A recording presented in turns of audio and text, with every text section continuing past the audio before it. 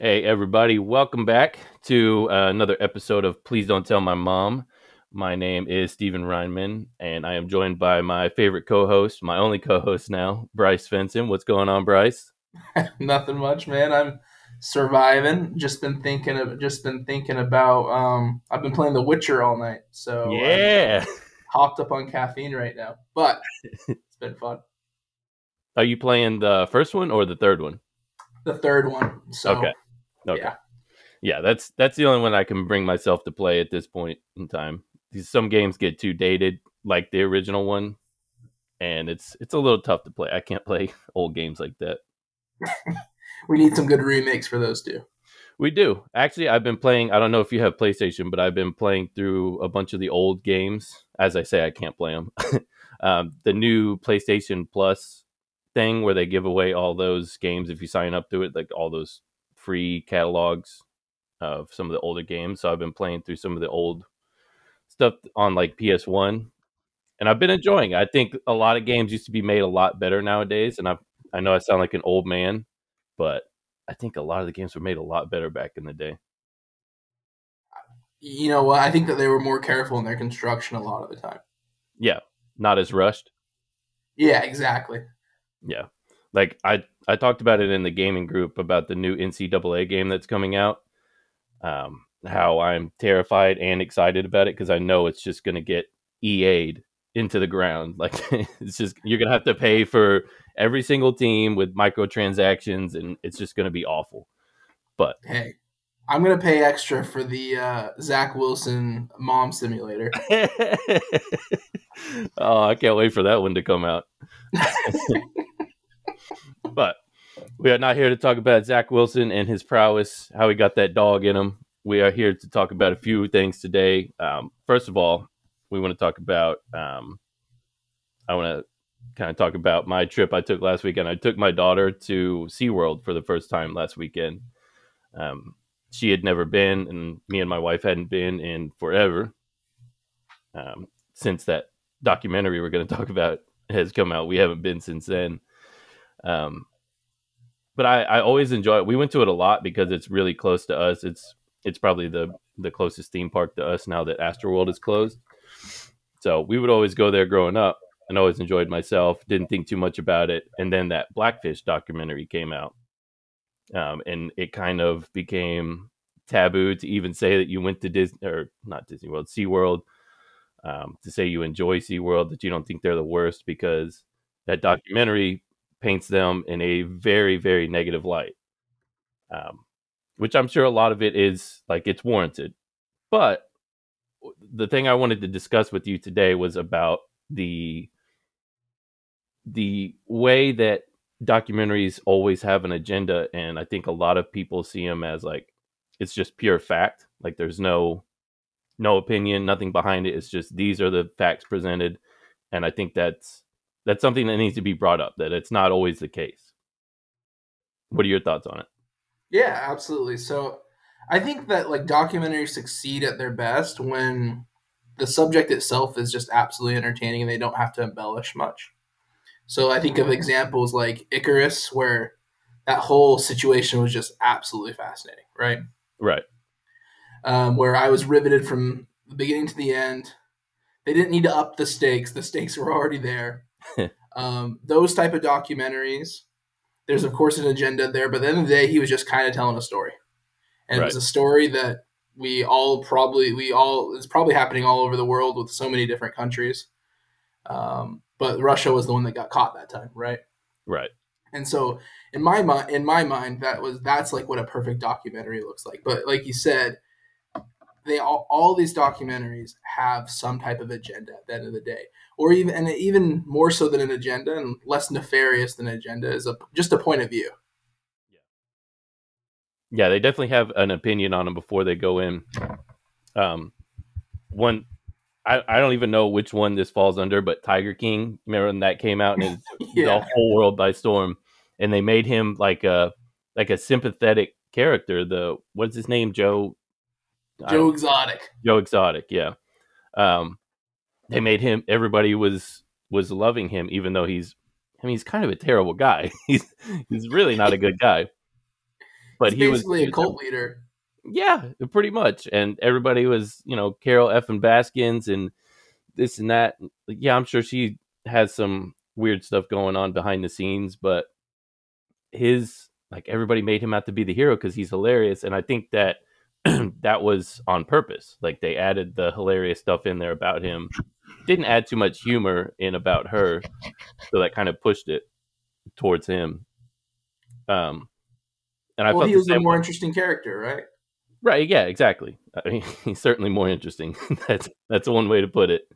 Um, but I was talking to my wife about the SeaWorld documentary last night, the Blackfish, and she was like, now I kind of feel bad that we went there now that I've watched this, because she hadn't seen it before until we got back. And she's like, I don't know, they say this and that, and that it's really not a good place. I'm like, yeah, I'm sure they have done. Before I get too far into it, I do think some of the things they do are wrong, but I do also think that the documentary doesn't bring up some of the positive stuff they do. We've had a lot of research on these animals and have been able to help them out, but they don't bring that up. So I think that's one of um, that's one of my biggest complaints with a lot of documentaries nowadays, because they're so hot. Like documentaries have never been more popular than they are now. You remember when Making a Murderer came out and everybody was trying to figure out if who did it, if that guy did it. I never watched that myself, but I remember when that took over. But clearly, Yeah. like they want you to think this person did it or this person didn't do it.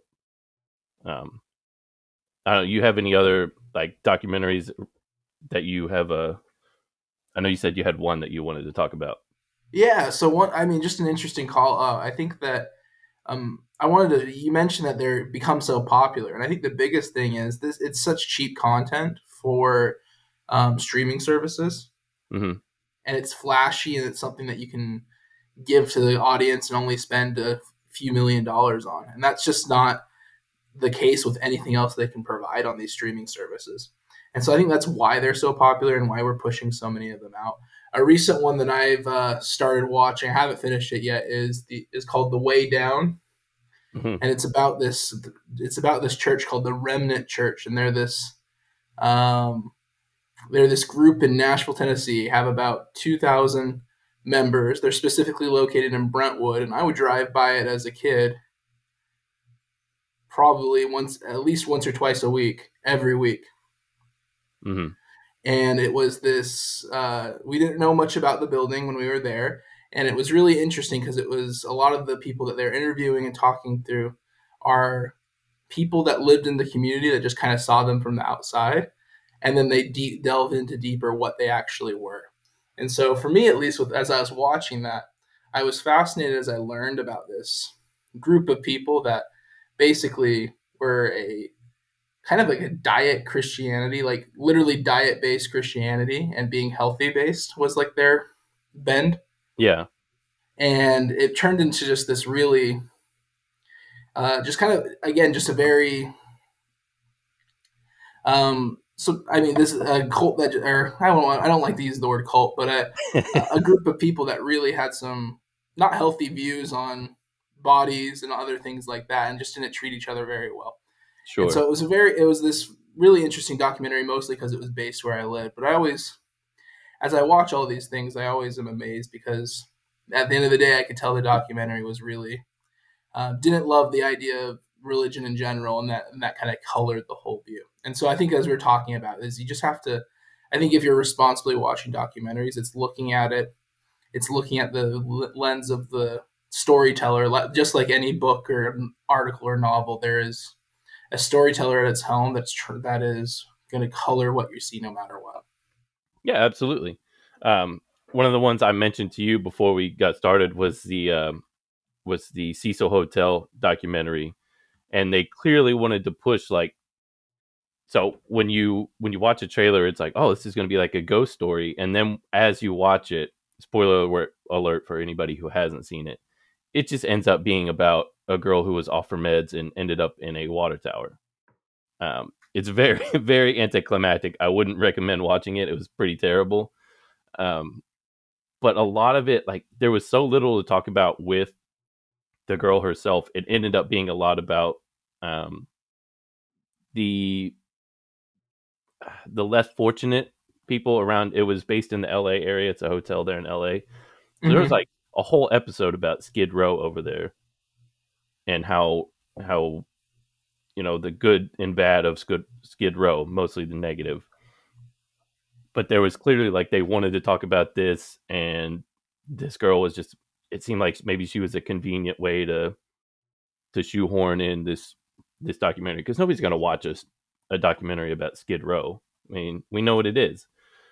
Um, but yeah, I think that's another example of it. I had one more, but I can't think of what it is right now. I just have such a hard time watching true crime stuff because I can't find myself getting into it. The first 48s and all that. I'm like, okay, well, somebody killed somebody. If it doesn't, I don't know. Go ahead. Well, I think that you're right. It's such a perverse enjoyment, Yeah, and you feel like you're reveling in the misfortune of others. And so these true crime documentaries get really hard in that regard, especially if they focus more on a gruesome crime or something very different than, say, um, something else that had a bigger message to it, right? And so I think it becomes its own. I hesitate to even put it in the documentary category, but you're right. The true crime documentaries and stories are just they make you feel bad. they they really do. I don't enjoy it. I know you don't like the C word, but I do enjoy a lot of the cult stuff. Like the Heaven's Gate, was that what they were called? I watched that one, and that one it was very interesting. It Those just blow my mind because I watch them and I'm like, how do they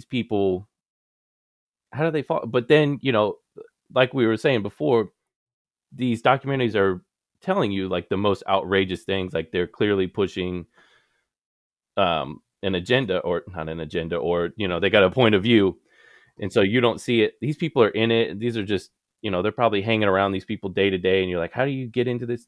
These are just people they're hanging out with. They don't see them as some evil cult leader. They're like, yeah, that's what was the guy who was the FLDS guy? Um, God bless the documentary that just came out is very interesting about Warren Jeffs, was that his name? Um, I think that was the sweet what that one Yeah, yeah, that Netflix one. one. Yeah, Yeah, yeah, that would be Warren Jeffs, I believe. yeah. They probably didn't see him as this evil cult leader guy when if they were hanging around him. He was just some guy that it seemed like he knew more than everybody else. But yeah, I forget what my point was even there. I mean, they clearly there's an agenda, and I do think a lot of the documentaries nowadays, I mentioned to you when I brought this up that I think a lot of people just need to watch it with a grain of salt. Maybe do a little bit of googling when you watch it. Um, Maybe get two sides of the story. Not with Warren Jeffs. He's a Yeah, monster. Warren Jeffs is pretty unredeemable in my eyes. I don't think it matters what point of view you're watching from there. Yeah, I'm sure that's even extra frustrating for you because I mean that Yeah. he just associates like I don't want to dive into the whole religion talk just yet. We usually save that for the end, but like it has to be frustrating having him being the association that people have with Mormonism because they do technically still call themselves that. Yeah, exactly. And so it becomes a very interesting thing because I think that's a good call out. I think Mormons are having a moment, or Mormon offshoots, if we're being specific, are having a moment in media right now. Yeah, And so, but like you say, I mean, Warren Jeffs, it's a lot of they share a lot of the history, the doctrine that we share, and then they pick and choose the stuff they want, yeah, and it can get into really dark places, and so it's an important thing to call out with that is just how you have to play there. But I think if we're talking like favorite religious documentaries, the one I enjoyed the most. Do you remember Murder Among the Mormons? no, I don't. Oh, okay. So that's one you should look up on Netflix. I don't want to spoil it for you, but basically, it's about a guy that collects Mormon antiques and historical objects. Okay, and about how and his plot to essentially take down the Mormon Church. Okay. All right. And it is the most fascinating documentary I think I've ever watched. I think it was like the number one trending thing on Netflix for a few weeks or like a week or so, kind of how Netflix does. Yeah. Yeah. And just absolutely amazing, amazing interaction. Okay. I definitely want to watch that. I have such a hard time going on Netflix and wanting to like, okay, well, I want to watch a documentary, or going on HBO Max and saying that. And then I'm like, well, no, but there's Supernatural here, and I got 8 seasons. I still got to watch this. I just gotta plug through on this Supernatural. I'll get to the documentary later. And then there's another one that comes out that's supposedly crazy, and everybody's got to watch it. And then I figured we got the old one, and then I just end up watching Supernatural again because I'm just not Absolutely. Too much content. too much. Speaking of too much content, we had a few shows that we have watched recently that we want to talk about. Um, I mean, these are three big shows that have come out. The first one I want to talk about is The Boys. You and I both watch this. I think you and I both love it. Safe to assume, because it's one of the best shows I've ever seen. They just recently had their third season, and I personally, I loved it from start to finish. I know they kind of spoiler alert. Obviously, all the spoiler alert for all three of these shows we're about to mention, but I know a lot of complaints are about how they kind of did away with everything they did at the season with the last episode. But I really enjoyed it. I thought it was a little corny how they gave everybody their emotional moment. That was kind of like, okay, this person gives an emotional speech, and now next season or next scene, this person gives an emotional speech, and that was basically the last episode. Uh, Yeah. what did you think about it? Well, I think you called it out. I enjoyed that show so much, and it's a testament to the fact that I'm really not holding it against them that they didn't that nothing changed this season really from season two at the end of season two. Mm-hmm. But and so I give them so much credit because I enjoyed every second of it. I enjoyed the journey. I loved how they fleshed out that world greater. I loved how they if yeah, you'd have to be dumb, but if there were any misconceptions that Homelander was a bad guy, they made that clear. And I think that it was just an amazing satire, and I mean, it doesn't really offer solutions, but it's an amazing skewering of the modern American experience. Yeah, absolutely. That does crack me up that people are like, we're getting a lot of posts about how, hey, Homelander's a bad guy. Like, well, okay, well, did you watch the first 2 seasons? It's pretty clear he's not a great guy. Like, no But one on the show is a good person except for maybe Starlight right now. yeah, I do think she's the only one. We had Huey going crazy this season, and Butcher going like off the deep end. I know they talked about like it was a big point throughout the season. Like, okay, Butcher's not a great guy. Let's not follow him because he does a lot of bad things and he makes us do bad things. They really hammered that home, and then I didn't understand. That was one of the things, like when they said it kind of did away and just press reset on the whole season. Whenever he shoves Huey into the safe with everybody and keeps them from taking the V, I really wish they would have gone further with that and had him like, actually do what he was doing in the penultimate episode. I don't know. Yeah, no, I think you're right. I think I think he, I think that was their design, and they decided to change it towards the end. Yeah, interesting. Just my personal feelings on the ending were I think they had a more courageous ending. Yeah, And I think they were asked by Amazon to help them let this last longer. I think they said it's going like it's 5 seasons and that's it, from what I've read. So Okay, well that's good. That's good to know because I mean, and I think the other part is I think they've identified the identity of this show is Anthony Starr and Carl Urban, oh yeah, absolutely. and and just the energy they bring. And I think that we needed to see something happen between the two of them where one of them, where one of them didn't leave for this season to really feel satisfying, or at least, some people dying and some resolutions in that regard. Um, and it just didn't happen. And so I'm excited for what the next season will be. I think that they've earned our trust, and I definitely am excited to see what they're going to pull next season. I hope that they don't pull any punches, because I don't think anyone that died in that season died. I mean, Oh, really? in that final episode, I don't think Black Noir. I think he's alive. Oh, okay. All right. I think that we're going to see a lot of people alive. Well, I didn't care for. I mean, speaking of not being dead, like they already showed one of them. I thought the Queen Maeve. I was like, okay, well she's dead because he just blew up like a radioactive explosion. Neither one of them died. They stuck Soldier Boy. Shout out Soldier Boy. He was awesome in this season. He was. Jensen Ackles is the GOAT. But when they showed him explode, I was like, okay, well both of them are dead clearly. And then shoved him in the icebox afterwards, and then she's just alive. Like, okay, I guess this is what we're doing. They showed all these other people every time he blew up before. All the other soups were dead.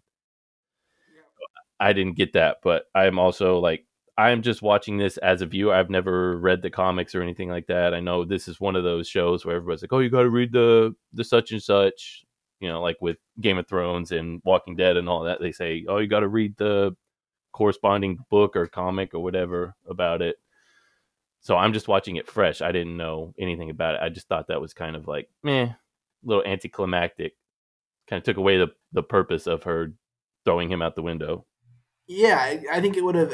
I think even, and I know that this sounds kind of saccharine and dark, but I think her sacrifice actually being a sacrifice would have, Yeah, raised the stakes. It would have meant something. yeah, absolutely. Yeah, it would have actually been an emotional punch. We didn't really get that this season. I mean, like you said, the one person we actually saw die was, well, allegedly die, was Noir, and you don't think he's dead. Everybody else is pretty much. I mean, nobody else really died except for Stormfront, which we didn't see that either. Well, that's the thing. They could even pull that on us. Are they about to? What is that show that like? Is it Game of Thrones where they're like, okay, unless you actually saw them die, they're not dead. It's just safe to assume. Is this what? Well, Game of What? Thrones did have one of those, but I'm trying to think. I think they had a lot of Oh, those. it's Westworld. Westworld. Oh, I only watched one season of that, so I don't know. Yeah, I mean, it's its own. What I would say with Westworld is it's know the boys. That's fair. I watched the first season, and I was like, okay, this the maze and the thing's head, like inside the skull. What's going on? Like there was just too much. What is this? And not they took too long to explain things, and in the end, I didn't even felt like really knew what was going on. Maybe I'm too stupid to get it, but I was like, No, this is there. too much. Sometimes people are too smart for their own good, Yeah, I agree. and that's what's happening with that show. It's just like, well, you weren't in that writer's room. You aren't reading whatever. You're not reading the book of Genesis to understand the book of Westworld. Right. like, like Yeah. it's a whole different world. So yeah, no, I think you're right though. We've gotten to this point, and I mean, it's a Marvel thing now. It's a Star Wars thing. Yeah. Um, like if you don't see someone really die, like the life leave their eyes. Yeah. Is it getting cheap now? Just not like where it's becoming too much. We're like, okay, like when you see somebody die, you don't even expect them to actually be dead unless you actually see them die. And even then, they could still come back in some goofy way, like Palpatine, ending up down a chute and then the Death Star exploding, and then boom, he's not dead. Apparently, I mean, they've just. I think it's gotten to. I think shows have jumped the shark with that. They just need to let characters die. Yeah, well, and that was what was disappointing about the boys and how no one died Mm-hmm. in that scenario, because I didn't think they were that show. Yeah, yeah, that's true. So As I proceed to say all these negative things about The Boys, though, I give it a solid 8 out of 10 for the season. I loved it. I enjoyed every second of it. Hero Gasm was disgusting and awesome at the same time. It was awesome. Like they had legitimate great episodes, and they more landed in the middle, which is okay. That's like something you can do with TV that you can't do with movies. Yeah. Yeah, absolutely. Yeah, I enjoyed it. And I love how my favorite thing about The Boys is the fact that they clearly, like, if you're just watching a trailer of it, you're like, okay, this is clearly a show for a certain audience. And then that audience gets into it. Um, this audience may or may not be the ones who like to score bomb Captain Marvel and anything, anything with women in it, but they clearly have sucked those people in to be like, hey, look at this show, and then they go in and make Homelander basically Trump, and then it makes these people so upset. I can't tell you how many posts I've seen about how The Boys has turned into liberal propaganda and look how woke it is now. Like, no, this is what it's been from the outset. It's like people who complain about X-Men being too woke. Like, what? Do you know what it's about? I mean, it's about how these people are evil, and you just get sucked in by blood and guts and explosions. Yeah, well, you're totally right. I think that this show's always been that show, and it was just subtle. It was just like, and this show's not subtle. That's the funny part. It never was subtle, No. but it was. I guess it was just subtle enough that people couldn't see it. And I think the other part is, and it speaks to our politics for a moment, that we can't handle. Um, we can't handle this. We can't handle a nuanced conversations about people. We can't look at someone we might have once voted for and say, well, definitely not a good person. Right. Yeah, yeah. If you bring up Reagan to somebody, they're like, "Oh, don't say bad words." Like, well, he was not a great guy, but yeah, you Yeah, can't. yeah, Reagan had his moments, but like if you don't look at freaking Reagan's history and see how it affects our current life today, you're not paying attention. Right. I mean, you got your head in the sand. But I do like, one of my favorite things about the season was the stepdad, MM's step, Oh his daughter's stepdad. How he's just clearly like he's a tiki torch wielding, like, clear. He's the dummy who falls for he's the MAGA guy that doesn't yeah. realize he's falling for it. I love that it was just so in your face this season, and it is such a great device too to make it one of the characters' stepdads, because that's such a that's like vitriol right there for a lot of guys. That's an ego punch right there. So Well, and I I think love what was really expert about what they did is this guy is doing a lot of the things that we as a society would look like and say, "Oh, you're a good person." right. Right? He's spending time with his stepdaughter. He's doing all these things, and but then when you actually delve into what he's doing, Hmm. it's incredibly messed up. It's incredibly not cool. And so sometimes I think it's also a commentary on what is good. Is it really good? Right. Yeah, And absolutely. so I just find it absolutely fascinating.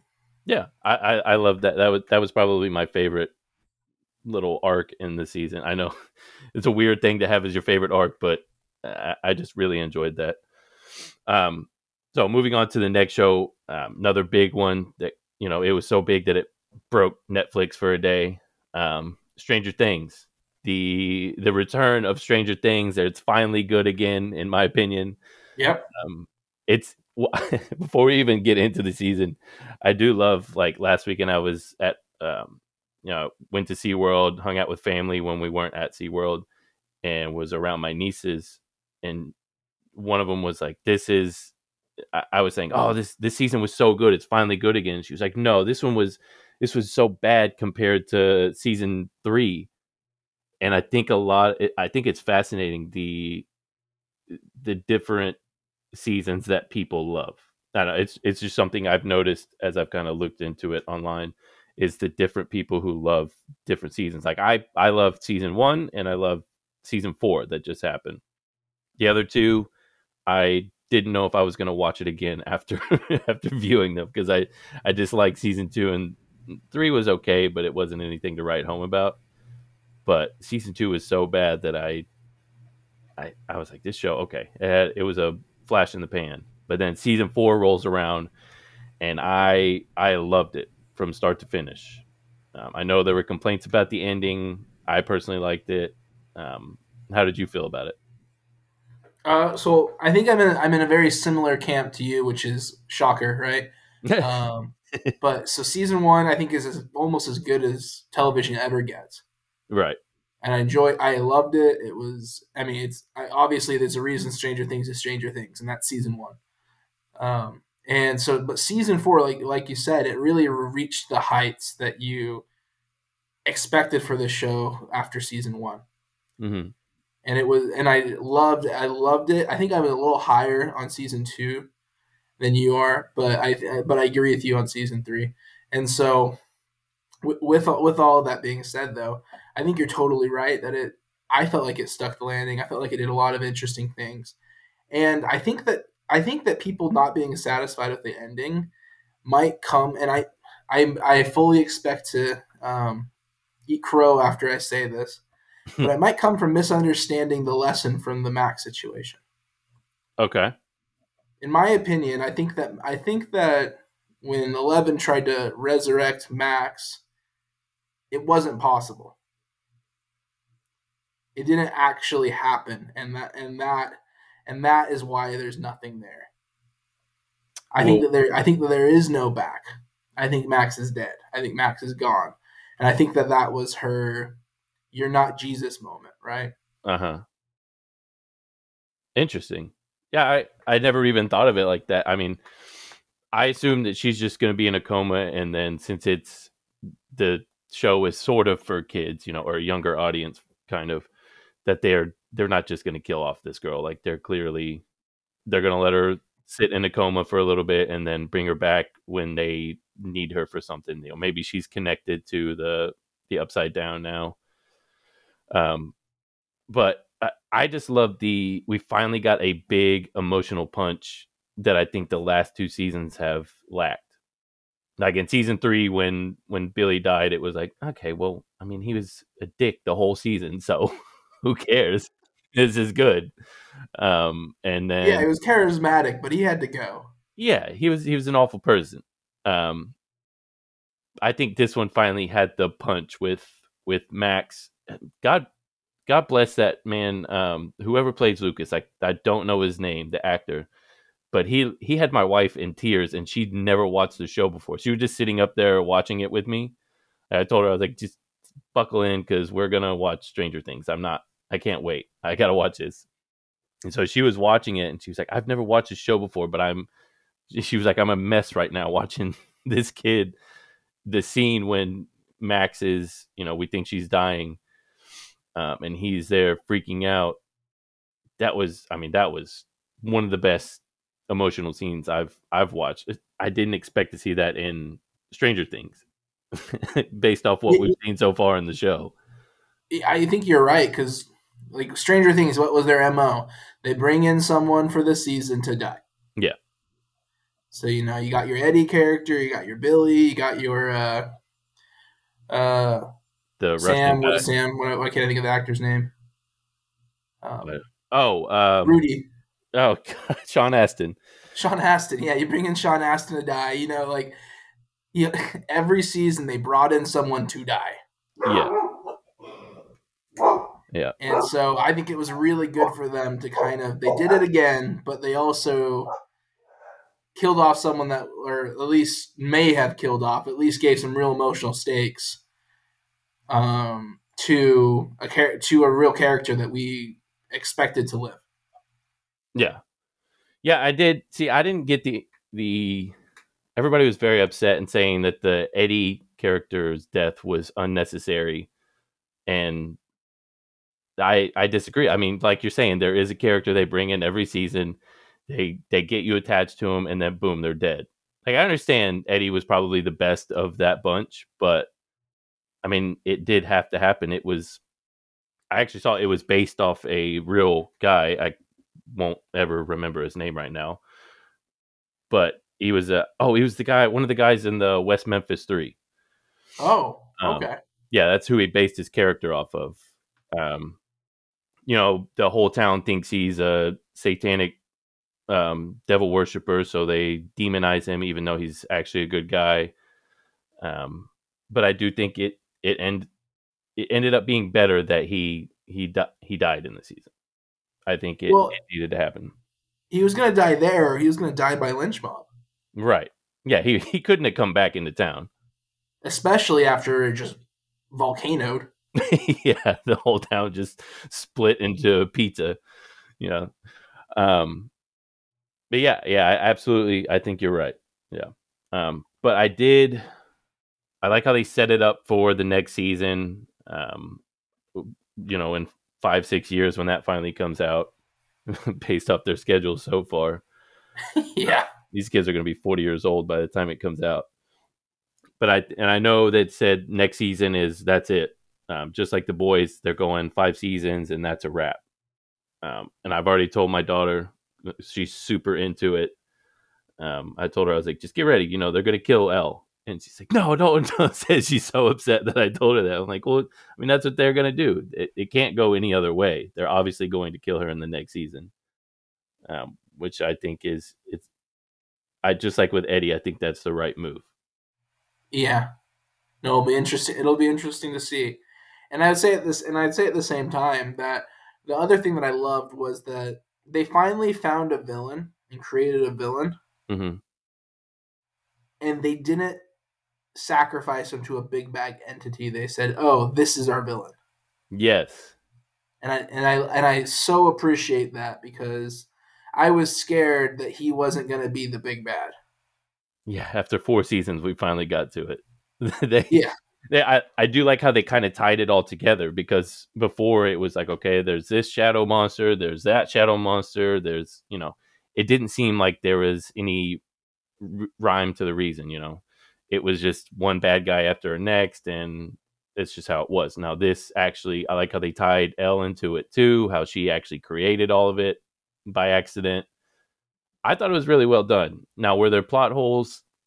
Yes, just like with every show, there's plot holes, but I really, really enjoyed how they kind of tied it all together.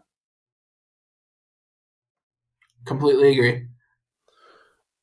So moving on to the next and last show we're going to talk about. This one was definitely my least favorite of the 3 so far. I don't have a ton of positive to say about it. um, and we're going to talk about Kenobi.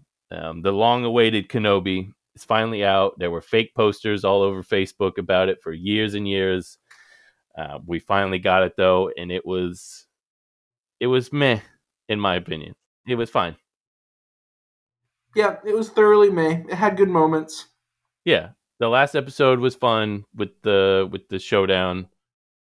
But other than that, I mean, I'd put it right there with Boba Fett. Like it was just it's there. you know, there's nothing Yeah, great.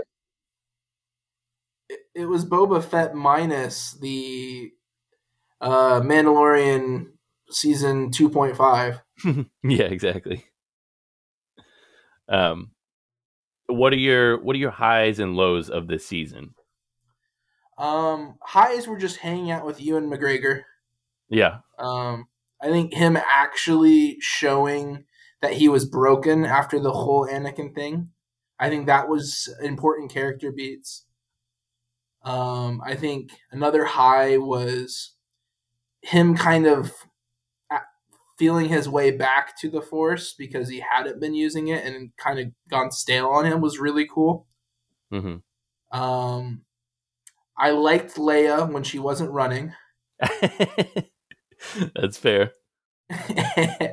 um, I thought I thought there's really good plot devices. Really, I mean, they had cool battles. They had great Vader moments.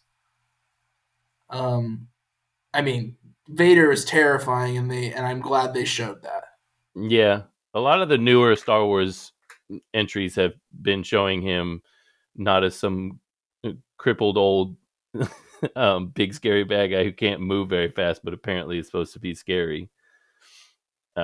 starting with Rogue One and now all these newer ones, it actually shows him terrifying, which is good. Yeah, it's cool. Um, So lows, are you ready for lows, or do I'm you want ready. to No, do no, your highs? no, go for it. Yeah, I'll give both of Okay, lows. Leia running, number one. mine. That was a tough scene. Every time she ran, I was like, "You guys are professional filmmakers. Yeah, How do you think this would make good TV?" yeah, it was like a Benny Hill skit in that first episode. It was, it was really It was bad. terrible. I'm like, dude, her legs are tiny. Yeah, these professional bounty hunters or whatever they were chasing her through the woods, and they get Scooby Doo knocked out on a branch because she ran under it, and apparently they couldn't see the branch that eye level. I mean, it was every bit of her running was a tough. Don't make any more Leia chase scenes if we make another season, please God. Don't do that again. Yeah, what I just don't know how they didn't think about that. That's like that floored me on the on that level. Is just like you got to know that you can't make a child chase scene look good No, with no. I mean, adults. she was You a know what I great mean? actress. Yeah, she was a great actress, but that was not a highlight for us. No. You have other ones? Yeah, I would say I I, I would say Obi-Wan not killing Vader again, even though we know he can't. Yeah. You can't let him see Vader's neck and Well, like not do it when he is just acknowledged that it is not Anakin anymore. right. Yeah, I didn't quite understand that exact. Yeah, I agree. They kind of gave that to him. He should have finished him off, but for some reason he doesn't. I mean, he's they say in that last showdown, he's like, "Okay, well, I'm done with you. You're not who I thought you're not my old apprentice anymore. You're not my brother, but, you know, go on ahead and keep terrorizing the universe. Go for it." It just had to be a draw where they both ran away. Yeah. Yeah, and then And go ahead.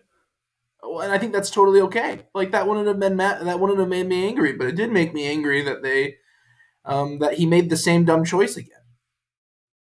But you know what? It could also, if you tie in A New Hope to it, to where, okay, he let him live and now this is coming back to haunt him and now he's dead because of it. And maybe if they do a second season, God willing, they actually pay off this Qui-Gon thing that they threw in at the very end. They pay that off and have him actually, come up with maybe a master plan that we didn't see before, something behind the scenes where he's like, okay, well, I've got to do this so that Luke is actually the one. Say, I mean, all they showed him was that terrifying little kid at the end with his big toothy smile. They did nothing with Luke the whole time, and apparently that's just yeah. I didn't. I don't know. They've got to show something else in the second season because Yeah, I don't think they did enough in this one. I think the second season might be like 5 years away though. I don't think it's a Ugh. do right away thing unless it happens, but I would be surprised. I mean, they do have so much already planned out, so yeah, I'm sure we've got a ways to go. But yeah, I think they've got to do something with that Qui-Gon. They've been teasing Qui-Gon stuff for so long. They just need to pay it off with something. Um, Completely agree. And my other hope is that I hope that this serves as a lesson once again, not that they need to get outside of the existing stories. hmm Like Mandalorian, I was a little bit sad that they looped it in, right? Yeah, brought But Luke. they use the second season of or the Boba Fett season Yeah, to mostly loop them out. yeah, exactly. And so that I was like, oh, they learned. And then I watched Obi-Wan. I was like, oh, they didn't learn. And so I'm just hoping that they learn because I love Star Wars. I just want to be in the world. I don't think they understand that like these characters, I mean, was like Luke Skywalker was a nerd. Yeah, I mean, I mean, Han Solo did you was sick Princess Leia was a babe. Yeah. Like there was cool characters there. Boba Fett looked really cool, but like it was just a world. We loved the world. This wasn't like a character driven plot Hmm. to the same degree. It's not like this is like the most masterful thing ever created in that regard. Yeah, it's We pretty just want to terrible. love this world and see all the random things and the cool planets and the cool everything. And you don't have to do that within existing frameworks. We're gonna be okay. Well, that's what Taika Waititi said. He said he's not going to have any pre-existing characters. He's doing a whole new thing. They still have not announced at all what his project is going to be, but I'm looking forward to whatever it is. Um, but you know what I think they need as we sit here and talk about it? I think they need a Feige. They need someone at the top who can be like, all right, this is the direction. Y'all stop pulling this franchise in a million different directions. Stop contradicting yourself at every turn. We've got a skeleton of a story here. Y'all fill it out. Stay along the lines here. They Yep. they just keep. I mean, the sequels are just a direct example of that, where they're. I mean, they literally like they went back in each other on every turn.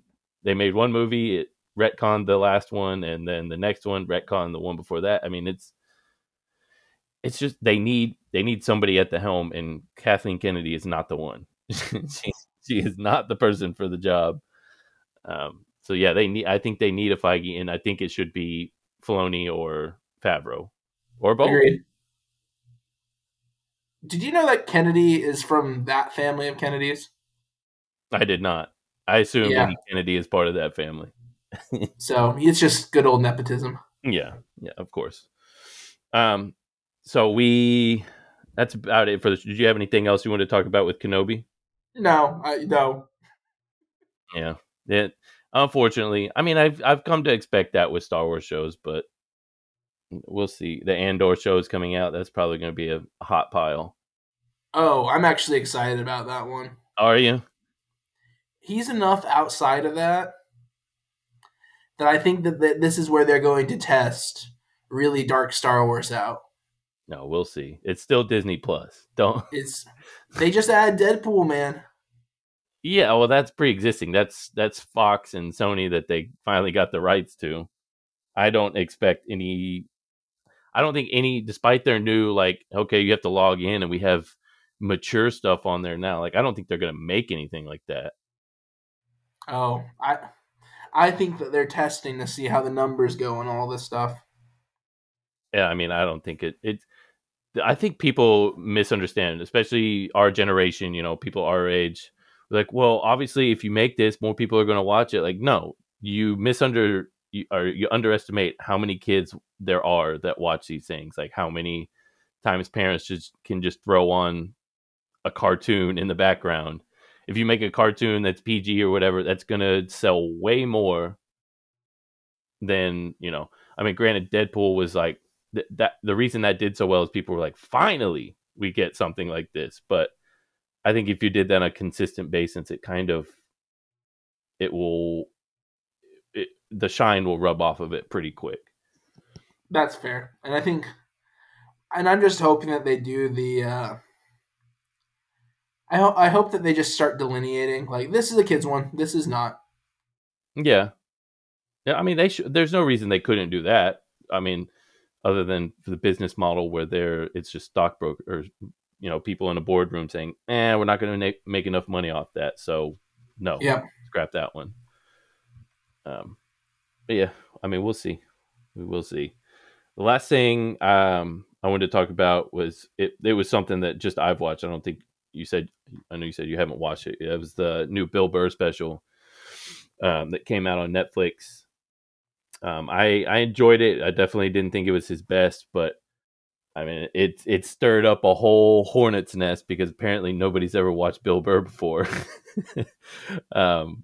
He had a big long joke. You know, he's a long form storyteller, and he has jokes that typically, you know, they're meant to incite emotion. That's the whole point. But he always prefaces before and after that he says that he's an idiot. Don't listen to him. He's a crazy person. I mean, the joke after the one I'm going to reference was about how he's trying to be a better example for his daughter by not cussing and yelling so much.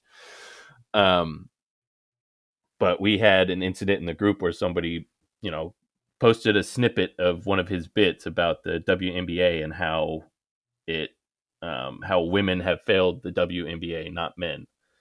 And it was clearly like it's one of those where they take a snippet and it's meant to say like, thumb in your nose, nana boo boo, men are better than women. It's a fragile male ego saying that they're tired of being told that men are doing wrong things, so they're like, aha, see, look. And I thought the discourse around it was interesting because it was just a bunch of people. I've never seen the group so united before in my life. They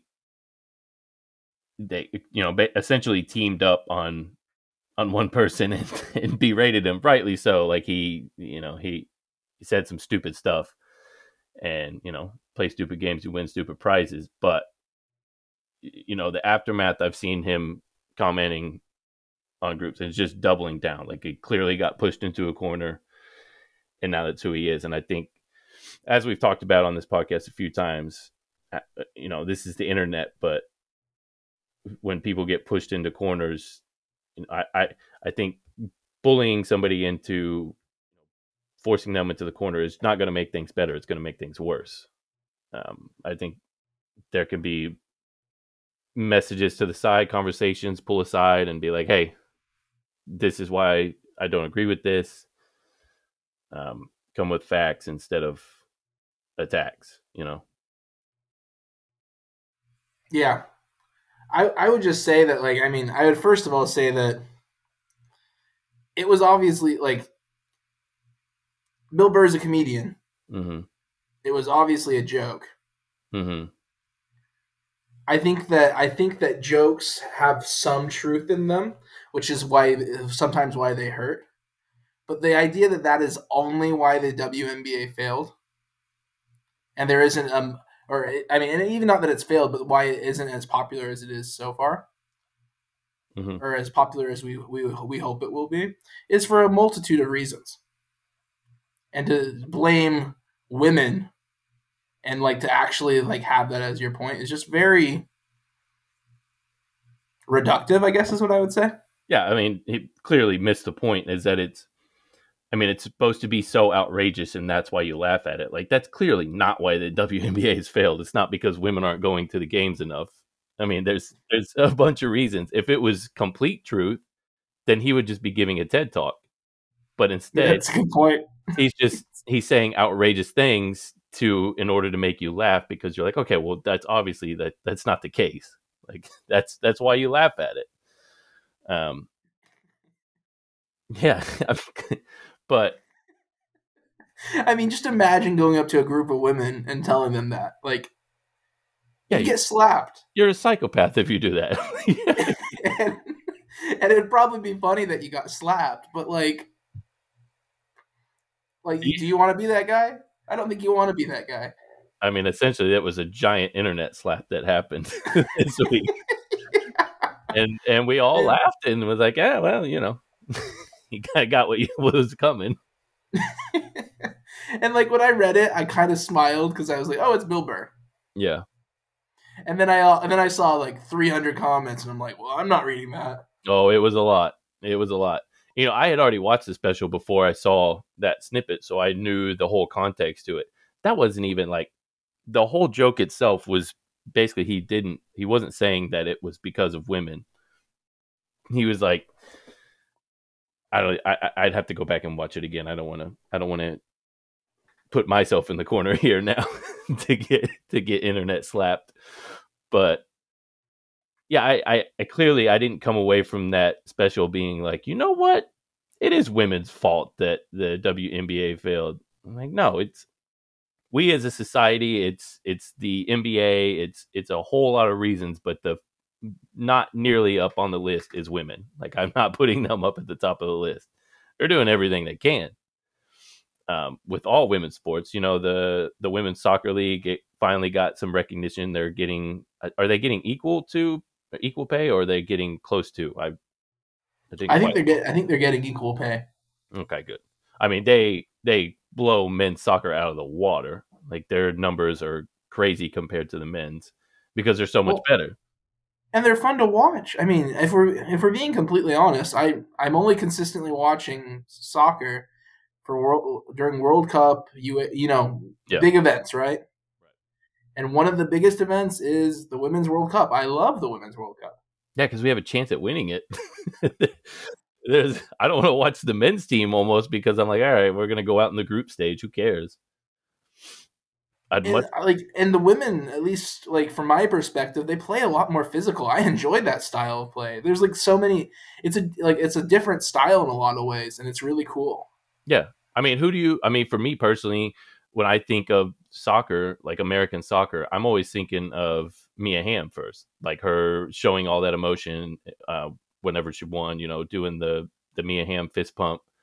You think of whatever you can do, I can do better. That commercial, that was her and MJ. Like, I don't think I think I can name one U.S. men's soccer player, like historically a really good one. It's Landon Donovan. He's the only one I know.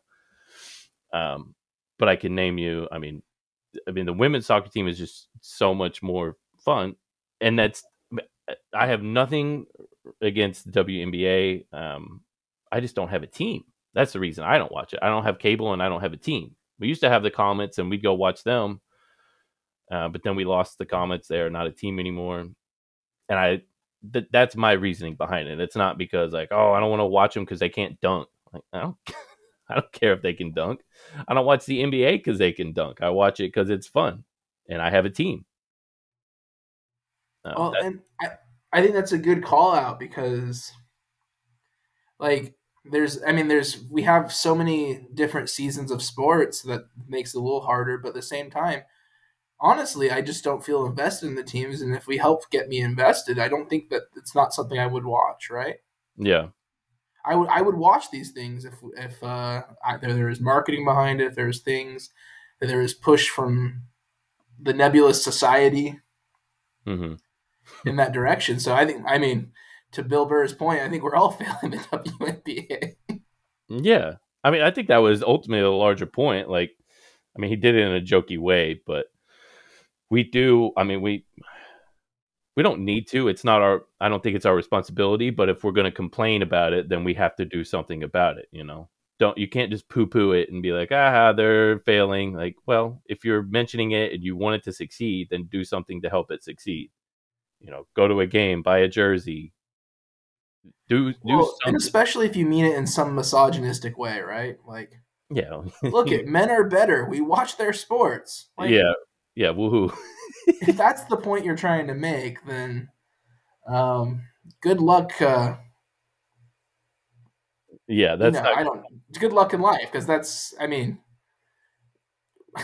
women are better in a lot of ways, in my opinion. Yeah, Overall, they're better, and they're people I'd rather spend time with. And there's all these things they have that we don't have. And if you think that our sport, like our not even our that men's sports leagues tend to have better ratings, therefore men are better, then yeah. I don't know. that's a sad existence. Yeah, I don't know what to tell you. I mean, if your complaint is that they can't dunk, it's not. If you think that's the reason why it's not fun to watch, I'm like, well, then you don't like basketball. Because there's more to basketball than just, if you want to watch dunks, go watch a dunk contest. Um, the reason, I mean, I was watching highlights last night because Sue Bird and Diana Taurasi were going to be playing their last game against each other. So they were showing highlights, and I was watching it like, man, they just need a different ball. The ball they use now drives me crazy. Other than not having a team, for whatever reason, my big thing, and I know this is stupid, but like I watch it, I'm like, I don't like the stripe ball. It's the same reason I don't watch the FIBA, the World Cup, the basketball World Cup. Like this ball looks stupid. I don't like it. It kind of drives me crazy, and maybe that's my OCD thing, but I don't like it. If they No, just I had feel like you. a solid orange ball, maybe I'd watch more of it. It's always the small things, right? It's the small things. Now, look, I don't watch every NBA game. I'm not Brett by any means. I watch the Rockets games, and if I see an interesting matchup, I'll watch that. But I'm not saying like, oh yeah, I don't watch NBA because I'm not interested in these players. Like I have a team I'm interested in. I watch that, and that's pretty much it. Um, I'm not I'm not anti obviously not anti NBA because I watch one or two teams. Um, like I watch as many NBA teams as I watch WNBA teams pretty much. I used to watch when Brittany Griner was not in Russia. I would watch her because she's from my area. So I was like, oh, cool. Look, there's a giant uh, WNBA player from our area. It's fun to watch. I wanted to watch her. Um, but that's the kind of emotional connection I have. And I don't know how this will come off, but like I don't think there's anything wrong with not watching it. If it's not something that interests you, then don't watch it. I don't watch a lot of sports, but don't. I think ultimately my point is don't criticize it if you're not going to do anything. If you don't have any constructive criticism, then don't just stick your nose up and say nana and a boo boo. I mean that's just a shitty way to go about it. Exactly, and it's and it's like when you really think about it, like why does the NBA do so well? Why does the NFL do so well? Why does the NFL do better than the XFL or the AFL? Yeah, tradition. It's it's historical precedence and built up relationships, and it took time and it did all these things, right? Yeah, That's the same thing with the NBA, WNBA, men's basketball versus women's basketball. They haven't had the time. yeah, exactly. And anyone that like you said, if you care enough to like punch down at the WNBA or women's basketball or women's college sports in general and things like that, then you're definitely part of the problem. Yeah, I agree. If you don't have a solution, then like you said, you're just a misogynist prick. Like, and Yeah. we don't want to hear your opinion.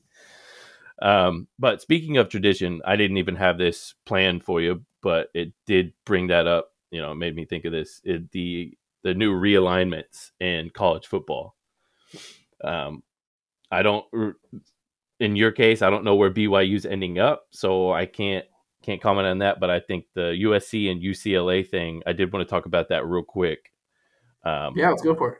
One of the arguments I saw against it, and I think is very valid, is that we're kind of making our way towards two conferences, and that does away with a lot of the tradition in college football that made it so much fun, like watching bowl games. The Big 12 number 3 seed against the Big 10 number 3 seed. That was exciting. But if we're just going to have SEC and Big 30 or whatever they end up being, I think that's going to make things a lot less interesting to watch. I think you're right, and they're taking. We'll see how it ends up and what it actually looks like. But Mhm. my big fear is we're gonna have the ESPN conference and the Fox conference, or or Yeah. the CBS conference, and it's just gonna be all about who owns what rights, Hmm. and they're running the ship in that regard. Yeah, it'll basically be the NFL light. Exactly, it'll be the NFL, and I just don't think people understand that we love college football for different reasons. Yeah. Like the NFL is infinitely a better product. Uh, Well, you uh, can. It's okay. I yeah. guess I like. I guess like how fast they move, how smooth everyone is, how um, generally speaking, the play design. There's a lot of things that you see that you don't see in college, but at that same time, I love college a lot more. Oh, I love college football so much more than the NFL. Like I think on the same end, I think you see a lot of things in college football that you don't see in the NFL. Like there's a lot more creativity. There's a lot more room for that. Like you're not seeing an Army offense or a Navy offense in the NFL.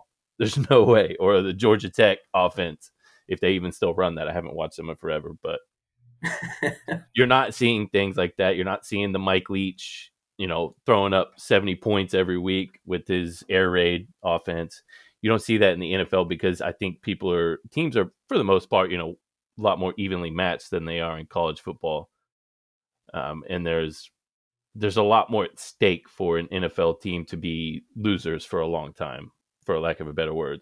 College Yeah, football team I can think be that's a bad. good call out there. That like the constraints fuel innovation in college football. Hmm. And so you talked about Navy. They have weight limits. They can't actually get that big of dudes, and so they have to play a different way. Um, that same way, like where did Mike Leach come from? He came from the Lavelle Edwards BYU tree with Andy Reid and a few others that completely revolutionized how we pass the ball. Right. And that world came from the fact that they couldn't compete with the big boys down south because they give them roids or something. Those kids are bigger. Oh, we're just bigger. And so they had it, and they weren't as fast, and they had to do different things, and it became about using space and creating space, and it changed exactly how sports have happened. Yeah. And there's regional flares, there's flares based off what kind of talent you can get. And if we consolidate down where there's only 40 teams total that get to play real college football, Yeah. then what's gonna end up is we lose that difference because these players aren't gonna go all over the place. Like we already see some version of it, but we're gonna see a lot worse. Mm-hmm. And it's gonna be like it's just gonna be the NFL. NFL G League. Yeah. I mean, it's going to be players going to either Georgia, Alabama, or Ohio State. Hey, Texas A&M's paying well, I hear. Yeah, we are, but I love my team, but we're not there yet. I don't think we'll ever get there. But yeah, I do think that it will have that negative impact, like you're saying, with the how they created the air raid to counteract that. Do you think it will have that same effect in the future, or will it have the opposite, where like everybody's going to go, pro style like Alabama and Georgia, just so they can try and compete, like just match up with them? They do also have the NILs now, so they can pay players too. They don't have to just be like, yeah, well, you're not going to get a national championship here, so I guess don't come here and just go to Alabama. Like teams do have the opportunities to sign big players. So I think maybe that will help balance that out. My opinion is it What do you all think? depends on what happens with the college football playoff. Oh God, I hate And that it. sounds terrible. Yeah. But if the next version of it just becomes that only the Big Ten and the SEC can get in, Mm-hmm. then college football as we know it is done. Bryce, you know how much I hate missing the BCS. It's crazy. I miss hating the BCS, and that drives me crazy. You remember how much we used to complain about the BCS and how awful it was? We were like, we just need a playoff, and now we've got the playoff, and it stinks. Playoff is awful. Yeah, it's not fun, and Oh, it's not fun, and like knowing that my team was basically one of the major selling points on the BCS isn't fun either. mm-hmm. You can't let a BYU ever win again because that was a travesty. Yeah. But like you're right that the BCS was just fun. Yeah. As much as we pissed and moaned about it, it was, I think, more fun.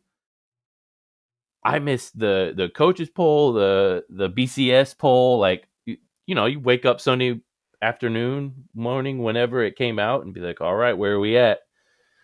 And it actually mattered. Now it's just like, okay, which of Alabama or Georgia is going to be the 1 seed, and which one's going to be the 4 seed, and who are they going to knock out to play each other in the national championship now? Well, exactly, and even with the fact that like last time they were looking for any opportunity to not let Cincinnati in, Mm-hmm. and the BCS would have absolutely had them in. Absolutely, yeah. And like so, when it comes down to it, you look at the college football um, selection committee. Mm-hmm. It's as scummy as it gets, man. Yeah, of course. And it makes me so like not that we should expect better, Yeah, but you wish you could. yeah. I see. I like that. You know, people will complain that the you could have one of these Cincinnati's or whoever who may not be deserving, and they get to that bowl game and they get blown out. Well, yeah, you could get that, or you could get a Boise State who goes in there and beats Oklahoma. Like nobody expected that, and they probably wouldn't have had that opportunity because they would have had to go against they would have had to do a tournament just to get to that game, and it's any given Saturday in this case, but they could lose or they could win. I'd rather let them have that chance at the big dog and get the recognition and being like, okay, you beat this good team. Now you have to beat another one in order for us to recognize you. Like, just give them Well, their and the chance. New Year's Six games were so much fun, Yes, they were. and I mean, tell me if you disagree, but I don't look at them like they're this amazing thing anymore. No, they're just And men. it's such a bummer because like the Utah Ohio State game this last season was the best game of the postseason. Hmm. But it It was wasn't one of the amazing. It playoffs. was so much fun. But it wasn't one of the playoffs, so nobody cared. Exactly. Yeah, they've done away with the NY6, which is disappointing because I remember. I mean, just every one of those, it was fun. You just get to cycle through and be like, okay, well, you could have the blowout game, but at the same time, you could have one of the great games. You could have Notre Dame getting stomped in again, which we always love seeing. Um, or you could see Oregon completely pissing down their leg like they always do. Get excited during the regular season and then lose it in the playoffs, or not the playoffs, but the bowl game. I just think it was more fun. And I hate the playoff. That's all. I hate the playoff and I hate the realignment. Boo on USC and UCLA for doing this. I hate it so much. And Well, and Texas and Oklahoma. and it really comes down to what decisions these guys start making. These conferences, they need to consolidate and they need to figure things out. The smaller ones. Yeah. Yeah. So, The ACC like the is new paying Big 12 off. Yeah, the Big 12. is in a really safe spot because no one really wants them. Right. And they're in this weird position where they need to where they are waiting for the chips to fall with the ACC and the Pac-12, Pac-10, whatever they are now, Pac-10, um, to see where the chips fall, and then they get to be the corporate raiders of the top bottom teams. Yeah. You think the Pac folds before the Big 12? See, I don't think there's enough star power left in the Big 12 to sustain them. I think the Pac-10 or whatever they are still has enough high quality teams. They've still got Oregon, who's I don't think anybody in the Big 12 has anything to compete with Oregon alone. See, what I would say with that though is I think Oregon and Washington have one foot out the door right now. You think so? Yeah, I think they're just waiting for that offer. Oh, God bless them And if they try so, and go to the Big 10.